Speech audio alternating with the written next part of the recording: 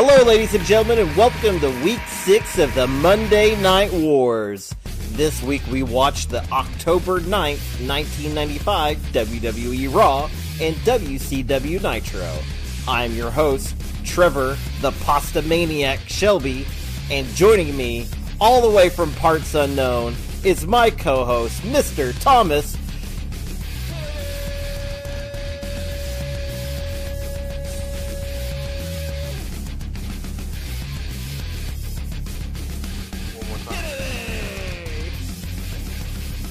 Thank you. Oh, I think... How's your week been, Trevor? My microphone.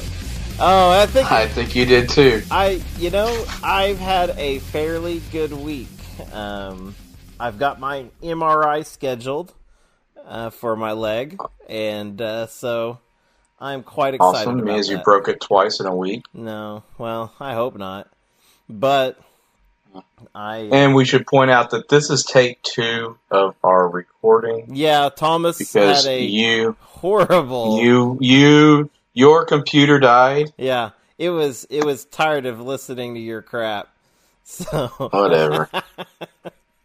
So, yes, this is actually take 2 for us, which is a little off-putting, but we're not going to let that slow us down. We went straight afterwards. We're like, we're going to fix this, so we decided to record right away. So now it's the next day. And so currently I have WCW has 3 points and WWE has 2 points. So I have basically WCW has won 3 shows and WWE's only won 2. You have WCW's won 1.5 show. WWE's won 2.5 shows, and the Dog Show won the first show. So, pretty good there. Yeah. I mean, the Dog Show, anything that is going to preempt the WWE will probably beat WCW as long as, McMichaels is still on the mic. Well, I think you have some time waiting for that. Yeah, and as I found out last night, I'm going to be pissed off most of this time. Yes, you are. But, you got something to look forward to at least. So, something I wanted to start doing is bringing up what the rumor mill basically was, at this time frame. And big thank you to Dave Meltzer of the Pro Wrestling Observer, who's been doing this for like 30 years and has kept a wonderful archive. So he wrote for this week, actually, WWE or WWF at the time, had a big anti-WCW meeting where they basically just hated on WCW. The Bill Watts, who used to be ahead of WCW, now works for WWE. He pretty much thinks that WCW is going to get either canceled or go under at some point because they can't just keep, blowing money like they have been. Vince, of course, says that this is actually healthy for the wrestling world at this point. He thinks this. And that he doesn't hope they go out of business, but he doesn't like the way that they're doing business, like basically targeting the WWE and trying to undermine them at every, second. But he did say that if WCW were to go under, the people that he was most interested in was Sting, Brian Pillman, and Harlem Heat. And he also said that at this time, Raw will not be aired live because they're estimating it will cost $150,000 a week to run a live show. And that's what they think WCW is currently spending. So that's a little crazy if they're actually spending that much money. Yeah, especially at that time because, it was money. that's like the equivalent of $500,000 an episode almost right now. Right. And this WCW is a big kind of risky adventure at this point. I mean, who's to say that that's actually, paying off at this point? But of course, Ted Turner at the time right. had some of the deepest pockets of anyone. I mean, he was one of the richest 50 people in the world at this point in time. Yeah, and Vince McMahon actually said that Ted Turner tried to purchase WWE and Vince wouldn't sell for anything, and that is what he thinks is fueling this fire. He's trying to basically undermine just because he hates Vince McMahon at this point. So, which is kind of funny considering what happens down the line. Yeah. Another good rumor, this one I found to be the most interesting out of all of this, is Al Snow has been given he was given a gimmick to debut on Raw as a Crow character, kind of like the movie The Crow. But at this time, it looks like they've scrapped that idea for another idea. And I found that very interesting because that's very soon what Sting does. Yeah. That's been Sting's character for almost 20 years now. I mean, right. And Al Snow, I mean, he's Al Snow. Why do you need a character? Right. And what Al Snow debuts as, I love his character. So, he's awesome. And something that I found out was I wonder if this had anything to do with Scott Hall, because Scott Hall, I found out, is the person that gave WCW the idea for the Crow character for Sting. So it's, it could totally happen where either he heard of this idea and took the idea to WCW, or he came up with this idea at WWE, they didn't bite it, and so he took it to WCW. I don't know where it goes, good possibility. But that's really interesting. So basically, Sting won't become the Crow character until after Diesel and him leave WWE. I believe so. I believe that is what I read on the internet, and if it's on the internet, it's got to be true. So, also there were some notes about Sabu. It says, don't expect Sabu to come back to ECW anytime soon, if ever. Sabu is working in an NWA show in New Jersey, and it's going to be really close to the ECW show, and Paul Heyman is not interested in bringing Sabu back. It's, as a side note, Sabu hasn't actually signed with WCW and is working there without a contract at this moment. So that's astonishing, seeing how much they're pushing him on WCW right now.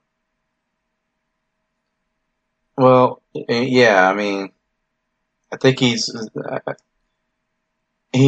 not only on Nitro, he's been on the other shows too. So I thought he was on contract with them. Right. He's destroying their talent. They might as well get him under a contract. Yeah, I mean, he's got, as you'll see later, he's got the crowd saying EC-Dub. I mean, Come on. So both WWF and WCW have been confiscating signs from fans at Raw and Nitro, and in WCW's case, they've actually handed out pre-made signs to fans. But the fans brought markers with them, and they just wrote whatever they wanted on the back of the signs. So that's interesting that they're doing a little crowd control. I have heard of this in the past where people's signs have been taken that have either talked about the other show or, made mention of other wrestlers. So that's kind of interesting. And very, yeah. The last bit, well, the next bit anyways, not really last. Ric Flair wasn't supposed to be wrestling right now. He had cataract eye surgery and was told if he wrestles, he could go blind very easily. But WCW felt that they needed him immediately, and Flair he was willing to do it, but he wanted more money. There's no information if he actually got money out of him. But he is wrestling, so if he stuck to his guns, sure enough, he got paid. Yeah, I would assume he got a raise. Yeah. I mean, I don't know if it's at this point, but before this, he was actually the booker for WCW. So he's got to had some pull, with that kind of, getting that kind of deal done. Yeah, he's got to have pull. And the fact that he's putting his own vision at risk, he could have gone, it could have ended much worse for him. He could have ended his career, decades before it actually happened, which, possibly he should have retired decades before it happened. Yeah. But, and he probably wouldn't be in the WWE Hall of Fame. Right. Twice. Yeah. And the last bit here was, you remember last week they had the whole poll for O.J. Simpson, whether he was guilty or not. Well, they didn't actually, all the charities that they mentioned and they donated this money to, that they raised, they didn't actually get permission from these charities if they could do this or not and talk about them on air, that in connection to O.J. Simpson. So they weren't very happy, and WWF had to send apology letters to all the charities involved. So that was kind of silly. Kind of silly. Yeah. I mean, it was just a poll to see if they thought he was guilty, but, yeah. it wasn't really connecting to O.J. Simpson, but I don't know, maybe. Yeah, and they got paid. They got some money out of this. I don't see it as that big of a deal, but, somebody apparently thought it was a big deal. Well. So we started this week with Raw. It wasn't a bad Raw, and it actually started out probably the best way you could start Raw at this point in time. They had the 6-man tag team match of Yokozuna, Owen Hart, the British Bulldog, versus The Undertaker, Shawn Michaels, and Diesel. Which this whole thing, it may be kind of a replay of things that's been going on, but man, they just put on a good show every time they do the 6-man tag. So I loved every minute of it, and all hell breaks loose, here soon. So I really enjoyed all this. It was a great match. I mean, it was pure. It was pure evil versus good. Yeah, in my eyes. Right. And so, well, okay. So we had kind of an odd start. Owen Hart and Shawn Michaels were already wrestling when they came back from commercial break, so I thought that was a little odd. But I don't think we really missed that much. They had a cool spot where Diesel and The Undertaker did a double kick to Yokozuna and knocked him out of the ring, and then he went over there and hit the pole. Well, I thought that was that was kind of funny. He just walks into the pole, and is dazed. Yeah. I'm just like, and Jim Cornette's like yelling at him. Yeah, he's freaking out. And they, at this point, I thought this was going to be a squash match. I really thought that, Diesel, Shawn Michaels, and The Undertaker were just going to destroy and end this whole thing. And then randomly, Waylon Mercy shows up. And like he's watching the match, he's up at the ramp, and the only thing I noted is he just needs a shower. The man looks gross. And Well, but he so doesn't did do anything. Rhino. Yeah. Okay, so he did nothing. I don't even think he distracted the wrestlers in the ring. He just kind No, of they just showed went up. on to business. Yeah. Okay, so then the turning point in this match is when Shawn Michaels tries to take on Yokozuna, and that went horrible for Shawn. They took turns just destroying Shawn Michaels. They did good tags. Yoko would tag in Owen get the Bulldog in, and they would just kind of keep the cycle going. And they're doing, they're triple teaming Shawn. Yeah. And anytime there's a triple team on any of the, on Yokozuna, Owen, and British Bulldog, Jerry Lawler's yelling, "They should be disqualified. They're triple teaming them." Oh, you mean? I'm like that. You did say Jerry Lawler, didn't you? Yeah, I did. Yeah, you did. For a minute, I thought you meant Jim Ross. Sorry. Yeah. I'm gonna kick you in the nuts. Yeah, you can't kick that eye. Anyways. I can. Yeah, he was freaking out the whole time. Which is and here Shawn Michaels is. He's isolated in their corner, Mm-hmm. and he's like, "Yeah, get him. And I'm like, "Yeah, this isn't biased. No. I thought you were supposed to be a non-biased authority." Right. Well, Dean Douglas came out just like Waylon Mercy did. Dean Douglas comes out, but he gets a little closer to the ring and he's taking notes. And Jerry Lawler goes on about that, how he's so smart because he's taking notes and all that. That's ridiculous. I really don't understand his character. Right. I mean, he's a decent wrestler, but the whole school thing. Yeah. I mean, it's a stupid character. It's such a stupid character. It's bad enough. It could be career ending if they don't change it soon, because it's not going to get over the crowd, and it's not like he's a good heel. It's a bad character. But yeah. So Diesel gets tagged in, and the Bulldog, I believe, had just gotten tagged in, and I had noticed, man, Diesel looks huge compared to the Bulldog. I don't know how tall the Bulldog is, but Diesel is a monster compared to him. The Bulldog tried to get him up. He actually did it. He got him up and did a running power slam on Diesel. It looked like he had a little trouble performing the move because, freaking Diesel's so big. Yeah. And then Yokozuna got in a leg drop. Bulldog was able to get the pin, and that was the official end to the match.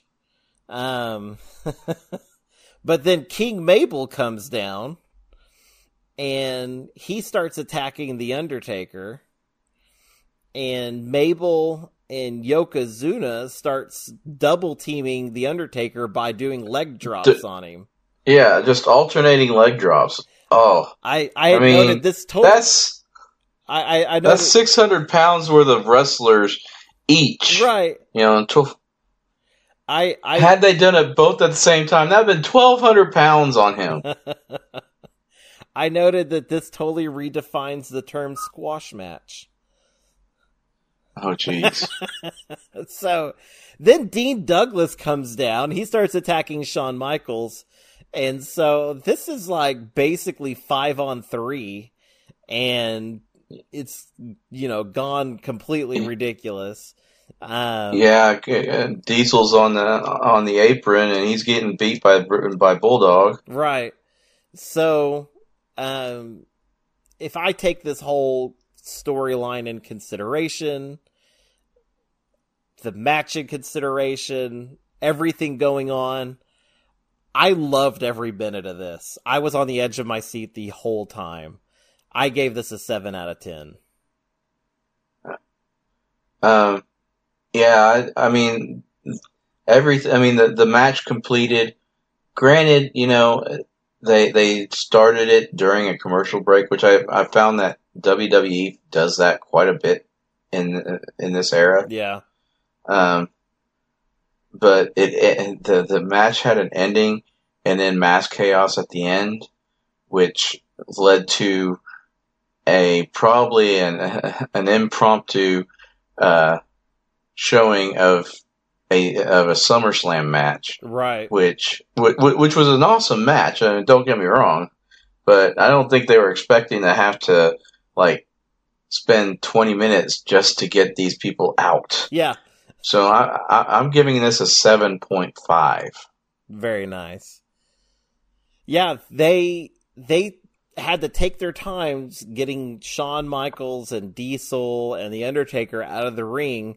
So in the meantime, they ran from SummerSlam Bret Hart versus Dr. Isaac Yankem, the whole match. And which is relevant because we're going to see part 2 of that coming up later on at the next pay-per-view. So that's I enjoyed watching this match, but solely because it is not a part of the Monday Night Wars, because this happened in the months prior. I don't think we should give this a rating. I agree. It was a good match, but I don't think, part of the storyline, it's pretty cool. And it's almost like a pretty awesome kind of a promo almost that kind of solidifies what just happened and gets you more interested in these two guys' rematch. So after this match, we have Skip and the beautiful Sunny versus Fatu.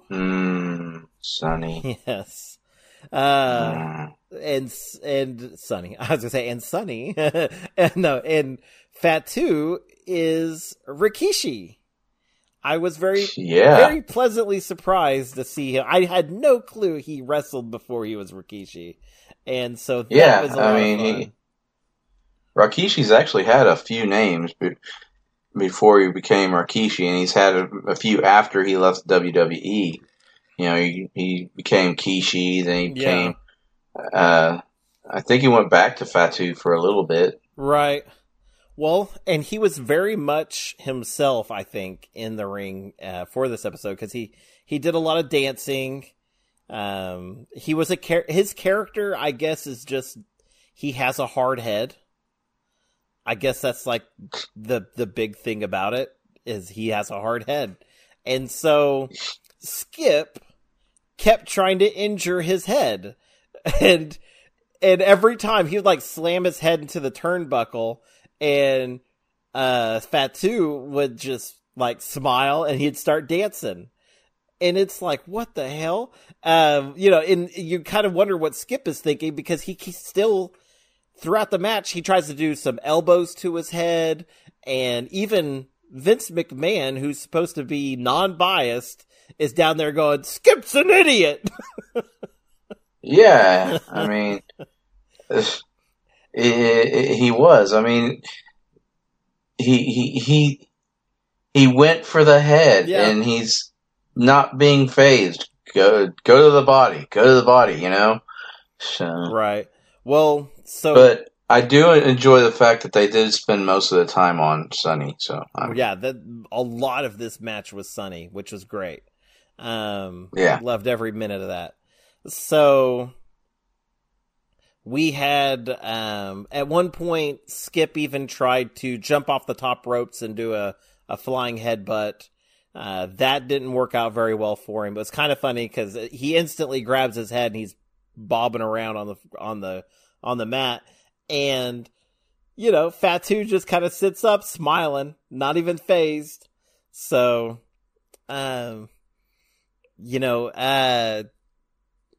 see, Fatu won this with a splash from the top rope. This being the main event, because this was the last match of the night, I was a little disappointed because it wasn't, something bigger. But it is nice that these guys were able to get some airtime because most of the show was just eaten up by what happened in the beginning. So I went ahead and gave this a 5.5 out of 10. I think it would have gotten a 4.5 if Sunny didn't come out. Since it had Sunny, it got a 5.5. Now I'm gonna go. I'm going.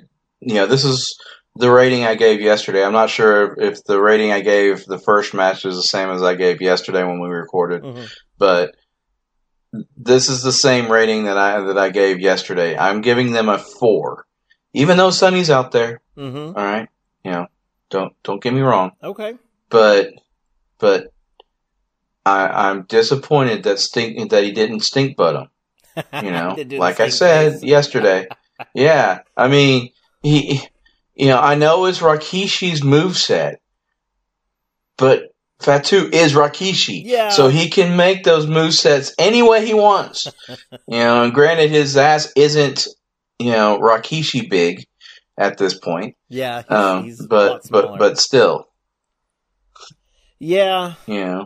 Well, he was just a family man at this point, trying to make ends meet. And Jimmy and Jay, they were 10. They understand. Yeah, but that'd be kind of traumatic for some kids seeing their dad doing that. I know I would have been traumatized.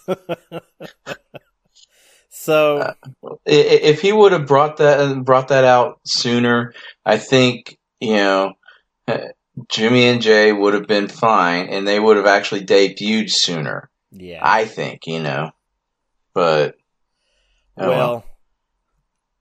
after this match, we had they were going to do an interview with Shawn Michaels, Diesel, and The Undertaker, but the commentator didn't want to go in. He didn't want to go in the room, and it was Michael Hayes, I think is his name. He used to be, I think, part of the Freebirds. And he was not going to go in there because he just left their locker room and they were not doing well at all. They're all hurt, they're all pissed off, and they don't want to do an interview. So then they cut to JR, who just burst into the heel locker room, and he's confronting Jim Cornette and the British Bulldog. And Cornette does what he does best. He cuts a fabulous promo.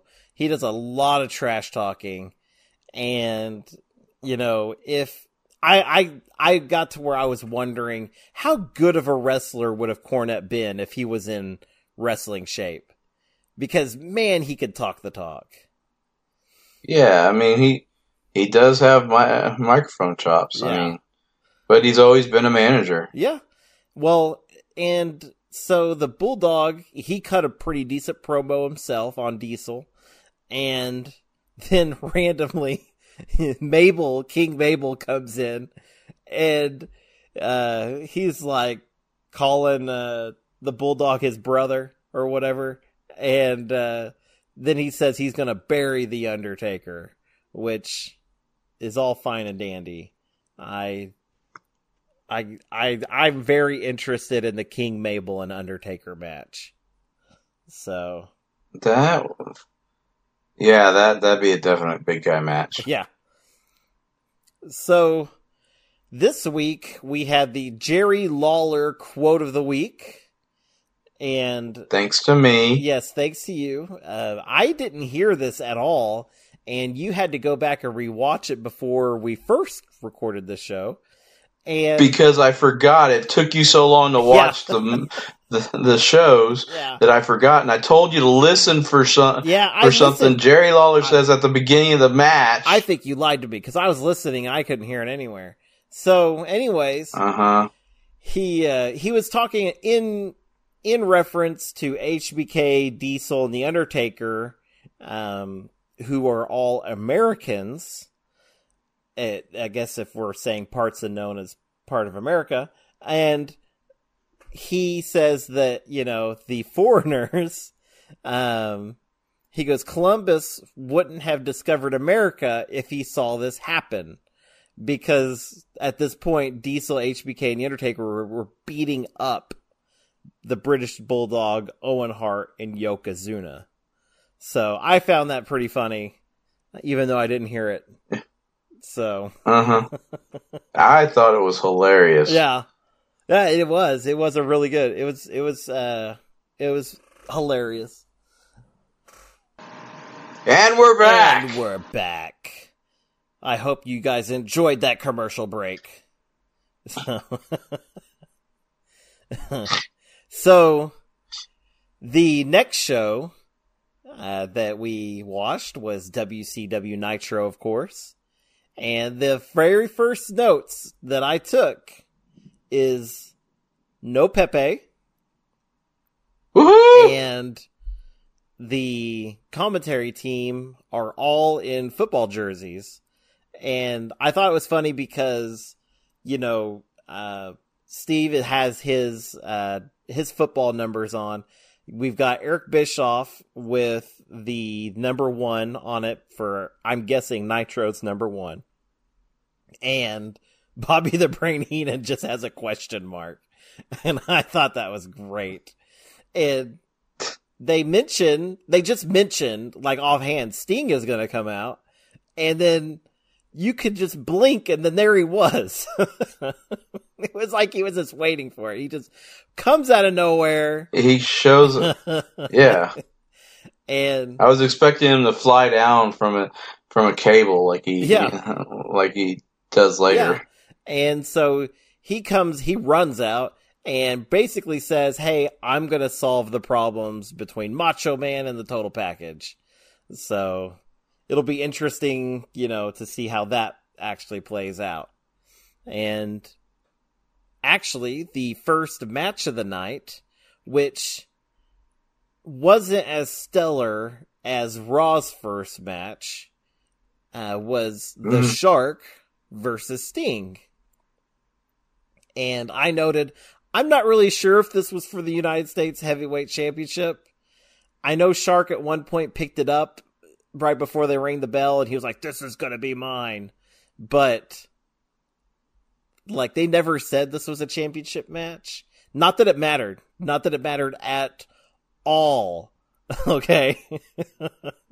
Don't get your hopes up for a Shark running around with that title. Because, man, Sting gets him facing the turnbuckles right away, and he does the Stinger Splash on him twice, and every time he'd hit it, he would knock Shark up into the pole. His head would hit the pole of the turnbuckle. Yeah. And he comes back, and Sting, like, quickly gets up on the top ropes, does a crossbody pin off the top rope, and gets the win. I mean, that was the whole match. It took me longer to explain what happened than it took the match to actually take place. So, well, that's because you're long-winded anyway. Yeah, I am. So. But, but it was kind of cool. Even though it was a squash match, I thought that it wasn't, done distastefully. And it was kind of cool. Oh, no, it was kind of cool to see the Shark get beaten in that way. And I don't think it hurts the Shark because it's freaking Sting. I mean, that can happen. So, I was surprised by it. So I went ahead and gave it a 4 out of 10. Just because I thought this would have fit better, like, in the middle, as a filler. But I know why they stuck it in the beginning. Because they're doing the whole promo after this with Macho Man and Luger. Right. But I'm going to give it a 3 just because of the placement of it. Yeah, and the fact that They're doing this live, and Raw is taped. They have people watching Raw. They know how big of a match started off Raw. Yeah. Well, and it kind of makes you wonder if they watched Raw and they knew what was going to happen, and maybe they just figured, I mean, we can't really top that very well.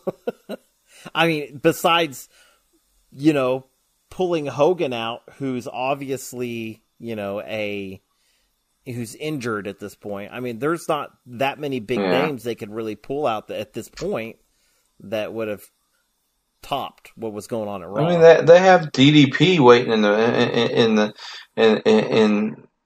yeah, but waiting in the back. But you got to remember though, DDP's a heel at this time. Everybody hates him. I don't know. It's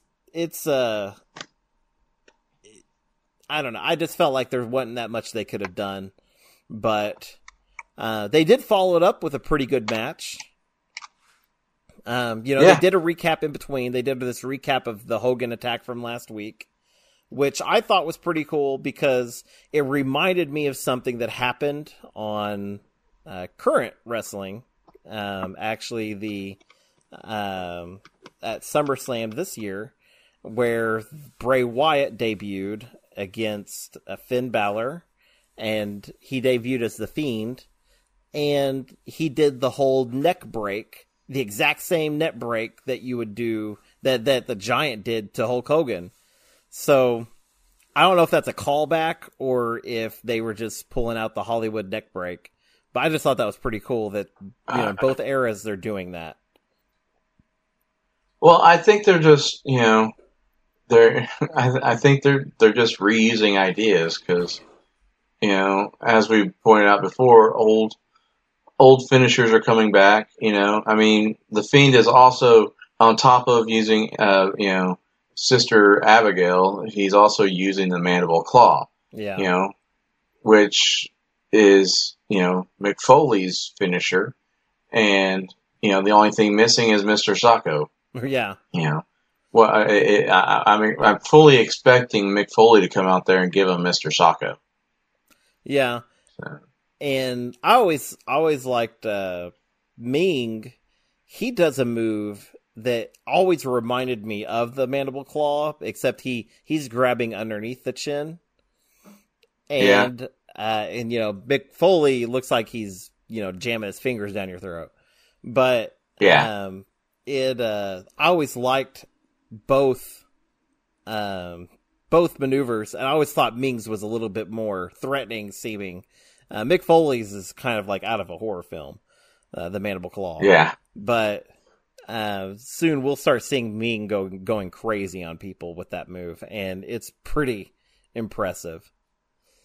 But yeah, so this next match we had was Sabu versus Mr. JL, which I'm 90% sure they start calling Mr. JF halfway through. I think they forgot his name. Yeah. I'm pretty sure they forgot his name.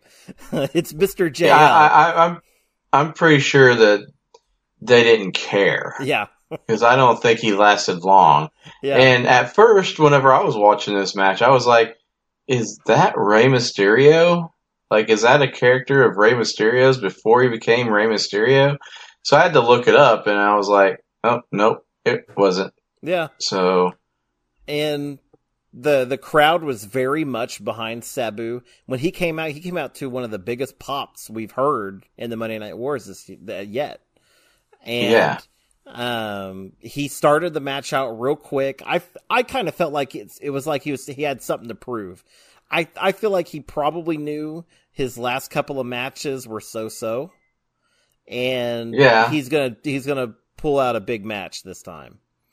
Well, that, and you're in front of a crowd that's yelling EC Dub, who knows you, right? Yeah. Who knows what you're capable of. Yeah. And the crowd is just screaming EC Dub, EC Dub, EC Dub. And they at one point they started chanting Hogan sucks, which was hilarious to me. And Sabu pulled out all of his greatest hits. He put the chair up on the outside, he jumped off of it, and knocked the guy into the barricade. He Yeah. he did several wheel kicks. I think that's like his favorite thing to do. And then he got the camel clutch on a couple times. He towards the end of the match, he tried to do a Hurricane Rana off the top rope, but Mr. JL didn't budge at all on the top rope, and I think this was kind of flubbed at this point. I think this whole part was botched. Yeah, he was also very stiff throughout the whole thing. Yeah. Well, Mr. JL, he jumped from the top ropes, and Sabu turned it into a little power bomb, and then he got the camel clutch back on him for the win. And like you had mentioned to me before, it looked like, JL didn't even tap. Like the referee was just like, this is the finish right here. And so... Yeah, it's like he got him in the camel clutch, and it was like the bell rang. Yeah. And I was like, I didn't see him tap. Right. And so that kind of reaffirmed to me that I felt like this was a botched finish, because I think that Hurricane Rana was supposed to go off and JL just didn't move. I don't know. Yeah. I don't think that was anything that Sabu did wrong. I think it was more on JL's fault. I thought this was fun, and it really showed off Sabu really well. I gave it a 6 out of 10. I gave it a 6 as well, because it really did show how good Sabu is. If he would have had someone better, I think it would have bumped it up to maybe a 6.5, maybe a 7. Right. But yeah, it was a good match. Yeah, I feel like if there had not been that botch, it would have been a 6.5, maybe 7. But that botch finish, that kind of hurts them. But what I did think was hilarious was they cut to the announcers right after the match, and they're trying to get off their point about, the what's going on in the storylines and stuff. And you could hear in the background Sabu continuing to pummel JL. And the whole crowd is going, ooh, ah, they're chanting. It's hilarious. Like, you could hear, like, crashes and bangs back there. And Eric Bischoff even has to pause for a second, and he's like, hey, well, let's keep the camera on us, because he figures that they're going to cut to them. But it was kind of humorous. I think they should have. Yeah, I think they should. That would have been a huge rating boost right there. Yeah. So, Mean Gene next interviewed Lex and Sting. They went over they were going to go over this whole how Sting's going to patch things up. And Sting says in order to do this, they need Macho Man. So, like he was just waiting, Macho Man comes right out. And, Sting basically puts it together like this. You both got matches against people that are part of the Dungeon of Doom at Halloween Havoc. If you guys both win your matches, you guys can face each other to see who can go on to face for the World Championship. And, Macho Man seems all for it. And then Lex is kind of like, I'm tired of you putting words in my mouth, and he starts freaking out about it. Well, someone has to. You can't talk. Yeah. And it was almost like Sting had to, like, goad him into talking, because he just wouldn't do it. He wouldn't. It was like he just forgot his lines, and he was like a kid at a play, like just staring off in the distance. And so he finally decided that he was going to accept this challenge. They're both good. If they both win at Halloween Havoc, which I don't see them losing, they are going to go on to face each other, and we will see who gets to go on for the World Championship, which is kind of funny, because this is a shot that was promised to Lex in the beginning. Yeah, by Hogan himself. Yeah. So by agreeing to this, Lex is basically throwing this away if he loses. So we will see. Well, and this brings up my conspiracy theory I was talking to you about. I really think that, because it was brought up that in any of the attacks, be it the Legion of Doom, the Giant, whatever, or Dungeon of Doom, the Giant, or whatever, that they focus on Luger, Savage, and Hogan. Right. Sting hasn't been attacked yet. Not once. And, my theory is that there's been some collusion going on, which Randy Savage, he kind of hints towards possibly Sting, colluding with them. But I think Randy's the one who's been colluding. And I think it's going to come out at that pay-per-view. Maybe. Because having it's too on the nose to have it be Sting. Yeah. I think it is too on the nose there. I really think, mainly because of his actions, it's Lex. We had that scene where Macho Man's getting destroyed by the Giant. Lex comes in and stands over him, and then the Giant attacks Lex. So I'm thinking the Giant overreacted, and I think Lex he chose that moment to reveal himself, but he didn't really get to. I feel like it.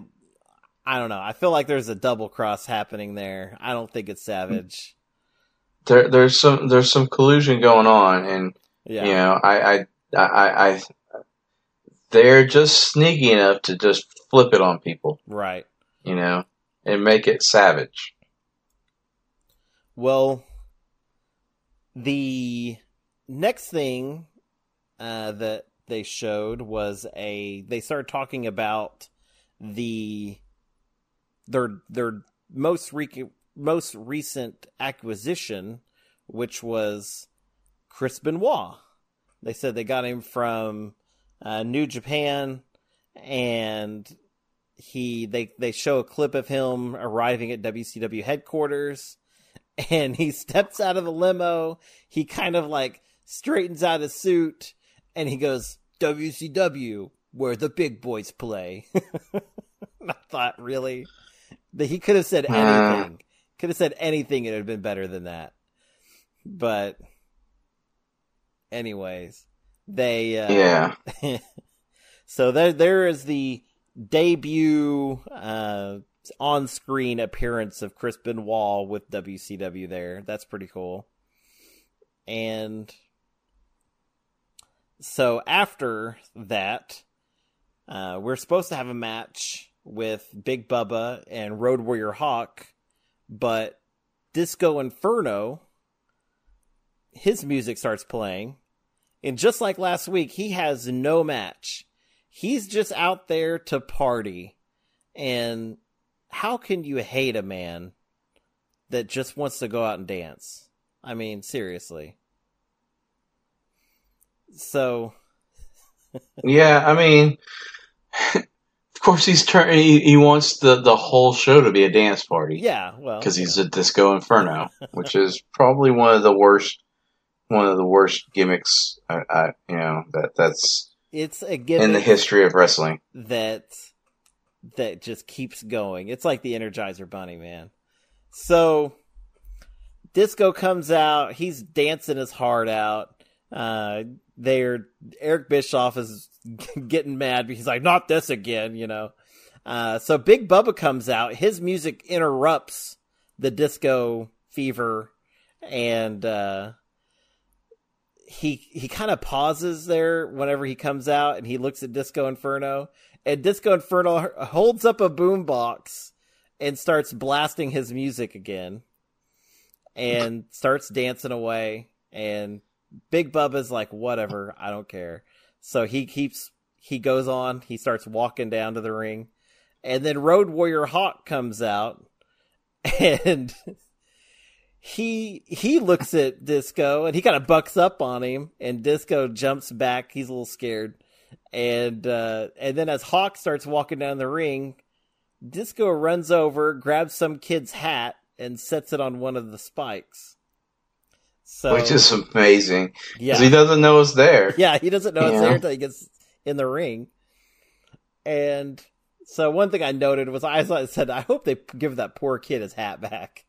And autographed it. Yeah, exactly.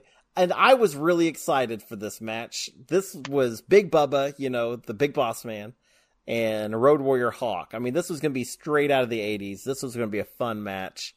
And I was kind of like, all right, man, this is going to be fun. And then Disco Inferno runs back down to the ring right after they start the match, and he starts dancing on the apron. And Hawk just rips his shirt, starts beating the crap out of him. They start fighting up the ramp, and then Hawk gets counted out. And the match is over. Yeah, It was the biggest disappointment I've seen yet in the Monday Night Wars. It's not something that should have been done. That match should have gone right and to completion.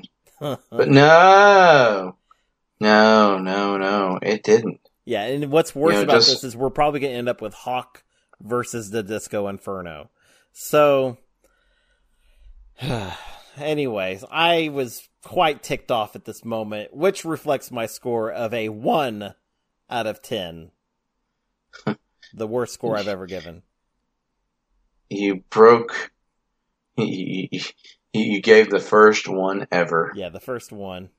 I was mad, man. Yeah, I mean, I didn't give it a 1, I gave it a 2, but,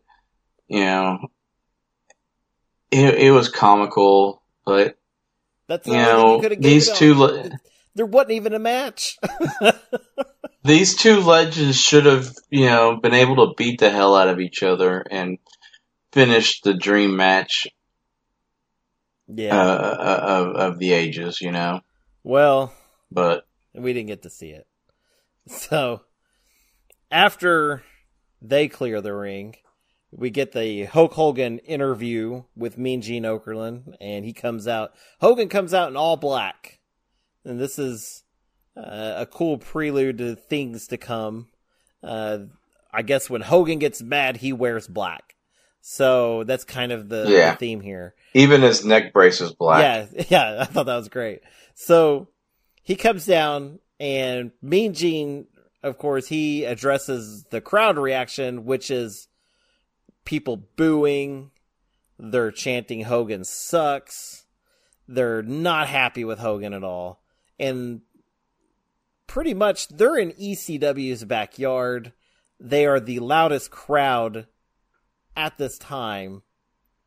And so that's what this is coming to, basically. And so Mean Gene is trying to say that, well, the crowd's not liking this black attire you're wearing. And Hogan pretty much tells him to shut up. He tells, Jimmy Hart not to say anything. He didn't want to hear anything out of him. And, so before Hogan can really get into his promo, you start hearing sirens, like the police sirens, like you could hear it in the ring. Yeah. And and then you hear a big engine. So the Giant has shown up to the arena in a monster truck, and he's trying to get in the arena. He's being chased by the cops. There's apparently some kind of restraining order that the Giant can't get into the arena, and so they're trying to stop him. And then Hogan is like, well, if he can't come in here, I'm going to go out to him. And he runs out, I guess assumed to go fight out there. I don't know. I don't think they ever showed what happened. So No, they didn't. Actually, yeah. they just left it there. Yeah, they left it there. So I can only assume there was a really cool match going on out there, or everyone got arrested. I don't know. But so then they did the whole promo, which is so ridiculous, of the Monster Truck versus Monster Truck, and it'll be Giant versus Hogan at Halloween Havoc. So I don't even know how they're going to do it. Are we going to see a Monster Truck rally first? A Monster Truck rally on the roof of the venue. On the roof? This is ridiculous. That's what they said. It's going to be on the roof. That makes no sense. But okay, whatever. It's ridiculous. Well, I mean, I think it's funny because the promo shows them morphing into monster trucks and then morphing back into humans. Which I think is kind of interesting because we're before we started recording today, I was watching this thing about the 5 most forgettable matches, or 5 forgotten matches of Goldberg. Yeah. And Goldberg had his own monster truck too. So I think it's a WCW thing that they do monster trucks. I must have pushed that out of my head, man. I could care less about monster trucks. And I think they're cool. I've never been to a monster truck rally. Yeah. But I think it's cool. Yeah. Now, I used to work at a museum, and we had monster trucks at the museum, which was kind of silly because the idea of seeing monster trucks is going to see them, in action. And in our setting, it was like, hey, you can sit in the cockpit and pretend. And so, but you got to see the big tires and all that stuff. So, it was pretty cool. So I've seen monster trucks. I've just never seen them live like that, like an actual rally thing. So yeah, I've never seen them like that. So, but the main event of this evening, which is arguably probably one of the best matches, I think, idea-wise, that you can have in this era, is 2 guys, maybe a little past their prime, but fighting each other for some of the first times. They've only faced each other a couple times so far. We have Ric Flair, and they're best friends. Yeah, and they're best friends. Ric Flair versus Arn Anderson in a cage, because of course Arn Anderson keeps cheating and bringing Brian Pillman into the match. So they set the cage up. While they're setting the cage up, they go to the announcers, and lo and behold, Pepe, the Chihuahua, shows up on the announce booth. And he's wearing a little Bears jersey and has a football helmet on this time. So I thought, I hate that Chihuahua. I hate Chihuahuas. But it's so cute. So then out of nowhere, 2 cops show up. I was hoping that they were there to arrest Steve McMichael for his horrible commentating skills, but yeah, I think they were just kind of updating Eric Bischoff on stuff going on backstage with Hogan. They didn't even address it. Like, they don't even talk about it on the show. They just, whisper in his ear and they walk off. So, I have no clue. Maybe he was being served papers or something on air. I don't know.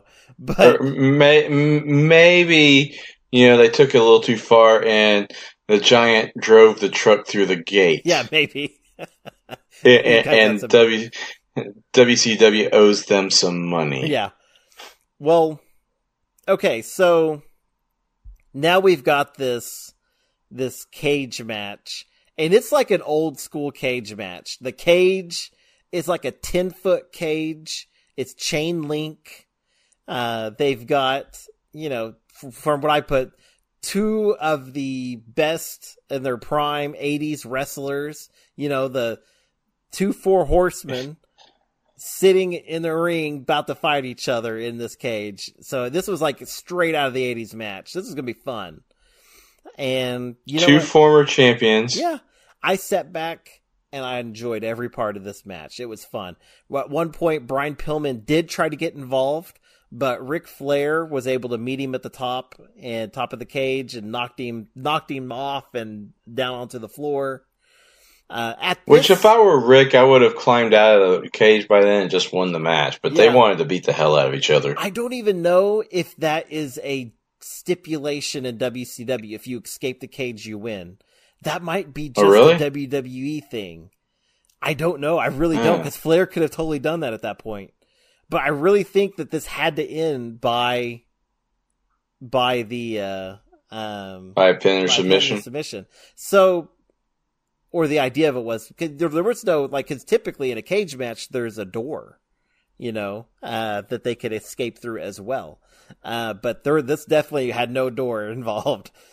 But Arn pulled out some brass knuckles, hit Flair over the head with them. Well, we can't prove that he had brass knuckles. Well, yeah, you can. You could pause it and see him with them. They do the replay. I'm not going to pause it. I'm watching this as it was back in the 80s. We didn't have DVR and we could pause and stuff. They rewound it themselves and you can see it. You don't see where he gets it from. Whatever. I don't know if it's Pillman that tosses it to him or something, but which I kind of thought might have been the case. But no, he hits him and then he hides him, and Arn gets the win. He pins Flair, who's of course out, and he gets the 1, 2, 3. Yeah, he's out cold, and so. The match is over. And you know what? I really enjoyed this match. I enjoyed it so much, even with the crappy ending with the brass knuckles. I feel like, hang on, they're talking.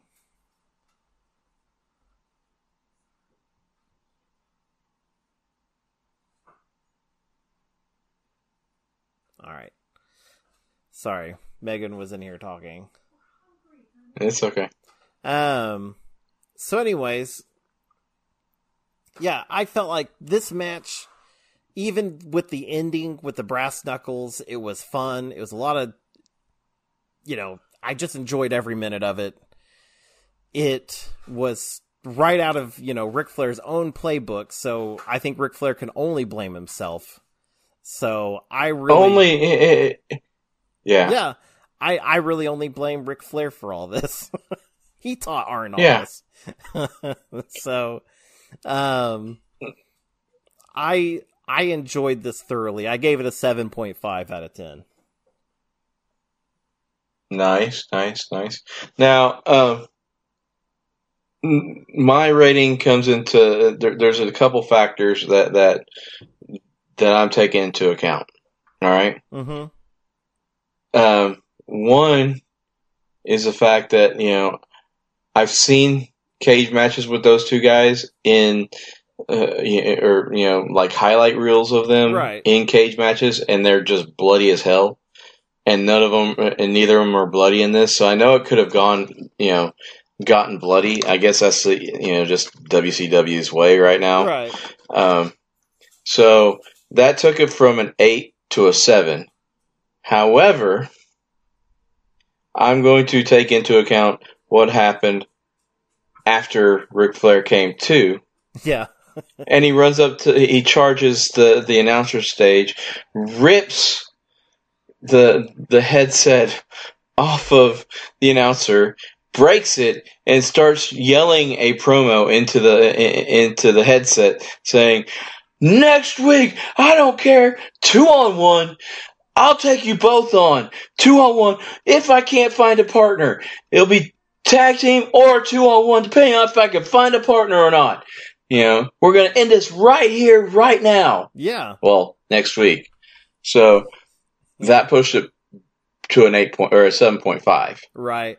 I enjoyed that as well. I really liked Eric Bischoff afterwards holding his headset trying to, because it was broken too. It was completely broken. Yeah. And he's like, "Can I get another headset?" But they're right at the end of the show, so he's just holding it on both sides of his head. Like seriously, sound guy, can you get me another one? And I noted as they were going off the air, you could hear another chant: "Hogan sucks, Hogan sucks." So this was a fun WCW, I thought.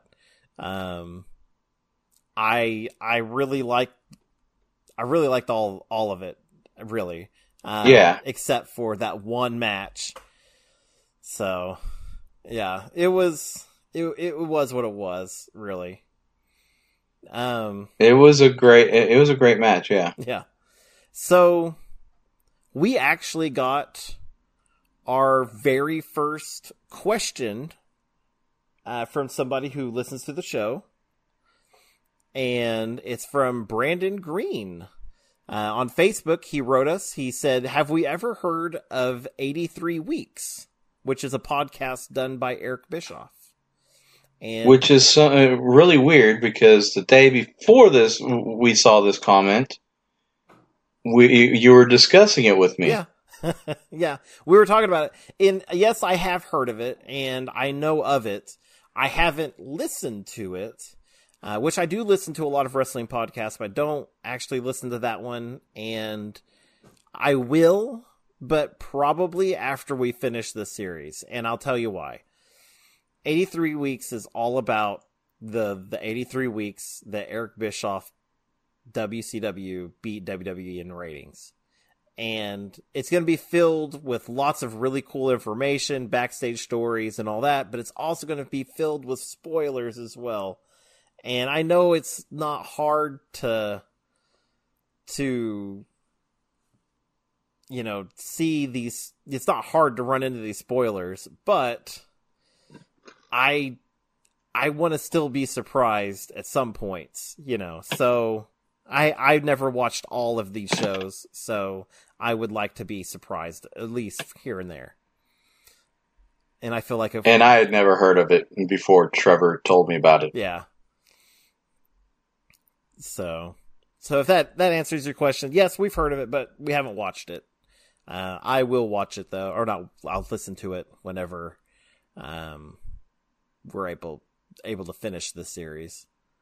So, which is going to be many years down the road. And maybe Eric Bischoff will finish it by then. Yeah, maybe. So,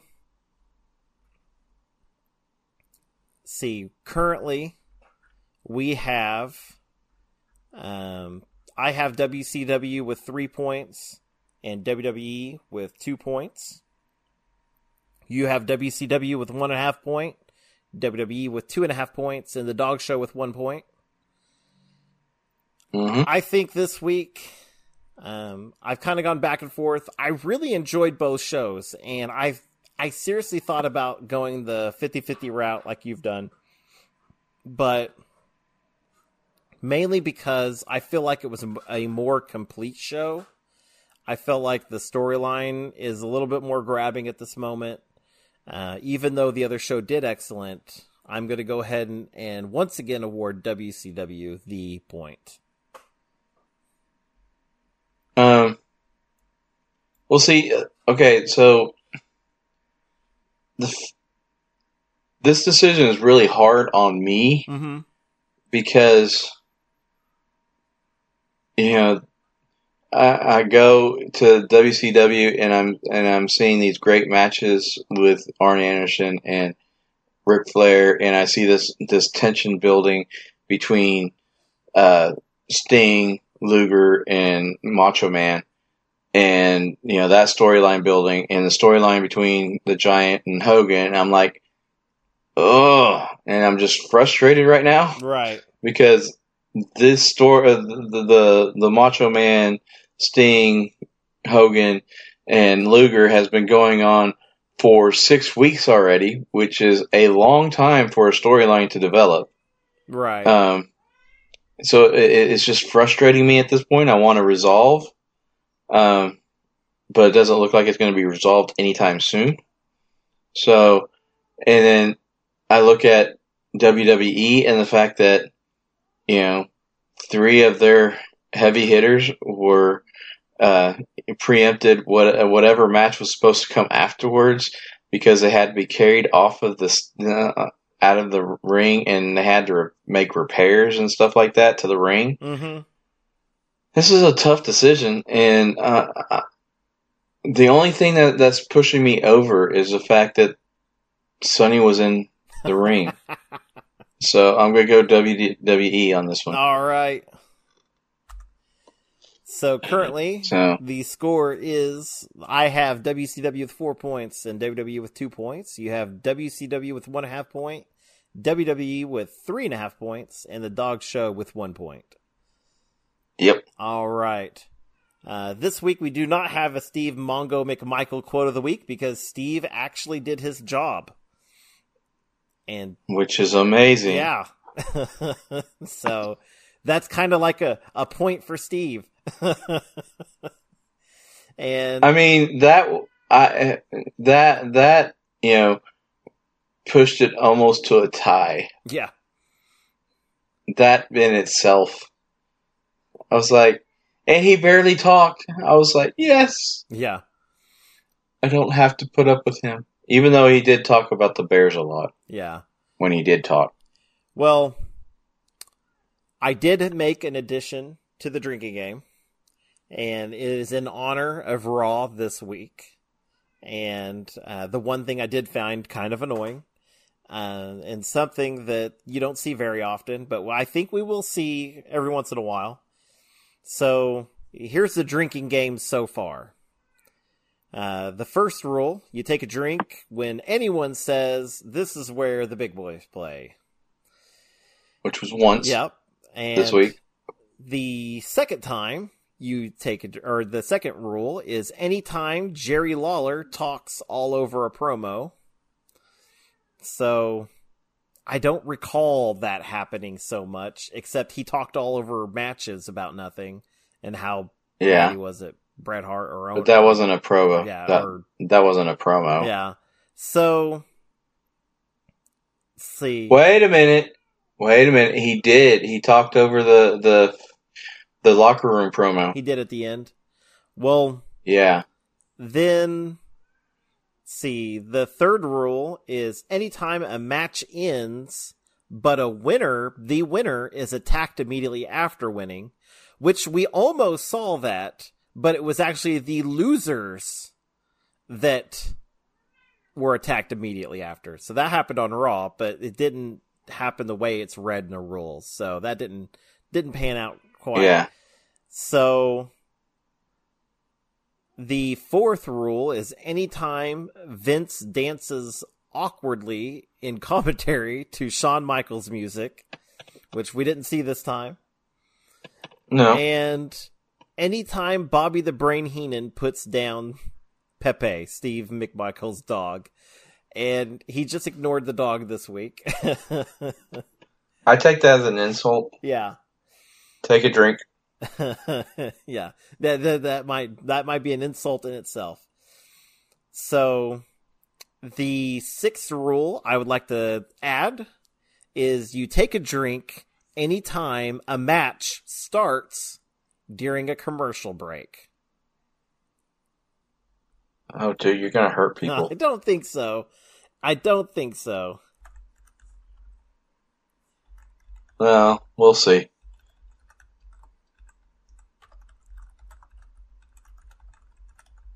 And I just put that in to my drinking game. So there we go. That was a fun week. I loved recording this twice. So I trying to remember what I said yesterday was not fun for me. Yeah. Because I have a good memory. I'm an intelligent guy. However, I'm old, and you're making me remember things that I said 24 hours earlier. Yeah. Well, this was so fun. We're only going to do it once. And so I would like to thank you all for joining us this week. Please like, share, subscribe, all those things. You could find our podcast anywhere that podcasts are podcasting, so you can just find us there. So, or tell your friends, this is a show you need to watch or listen to. It's fun. Thank you guys for listening. We will please be watching the Facebook page because now I'm added on as an admin. Thank you very much, Trevor. You're welcome. You earned it, buddy. Finally, you earned it after 6 weeks, really. And I've got some posts that I'm going to be making, and I'm thinking about doing a live feed of us recording. Yeah, that's if I can talk Trevor into doing it. That would be awesome. See. I would love that. We've got other ideas in the pipeline, so yeah, definitely check us out on Facebook under TNT, the Monday Night Wars. If you guys would like to ask us a question, just make a comment on anything on there. Anything we're posting, throw a comment on there. If you want to send us a question directly on Facebook, you can @ us, put @ the Monday Night Wars, and you can send us a question directly that way. And we will gladly read your questions on air. So, hit us up. We got our first one this week. That was a lot of fun. Thank you guys, and we will see you guys next week for next Monday Night Raw. Later. Bye.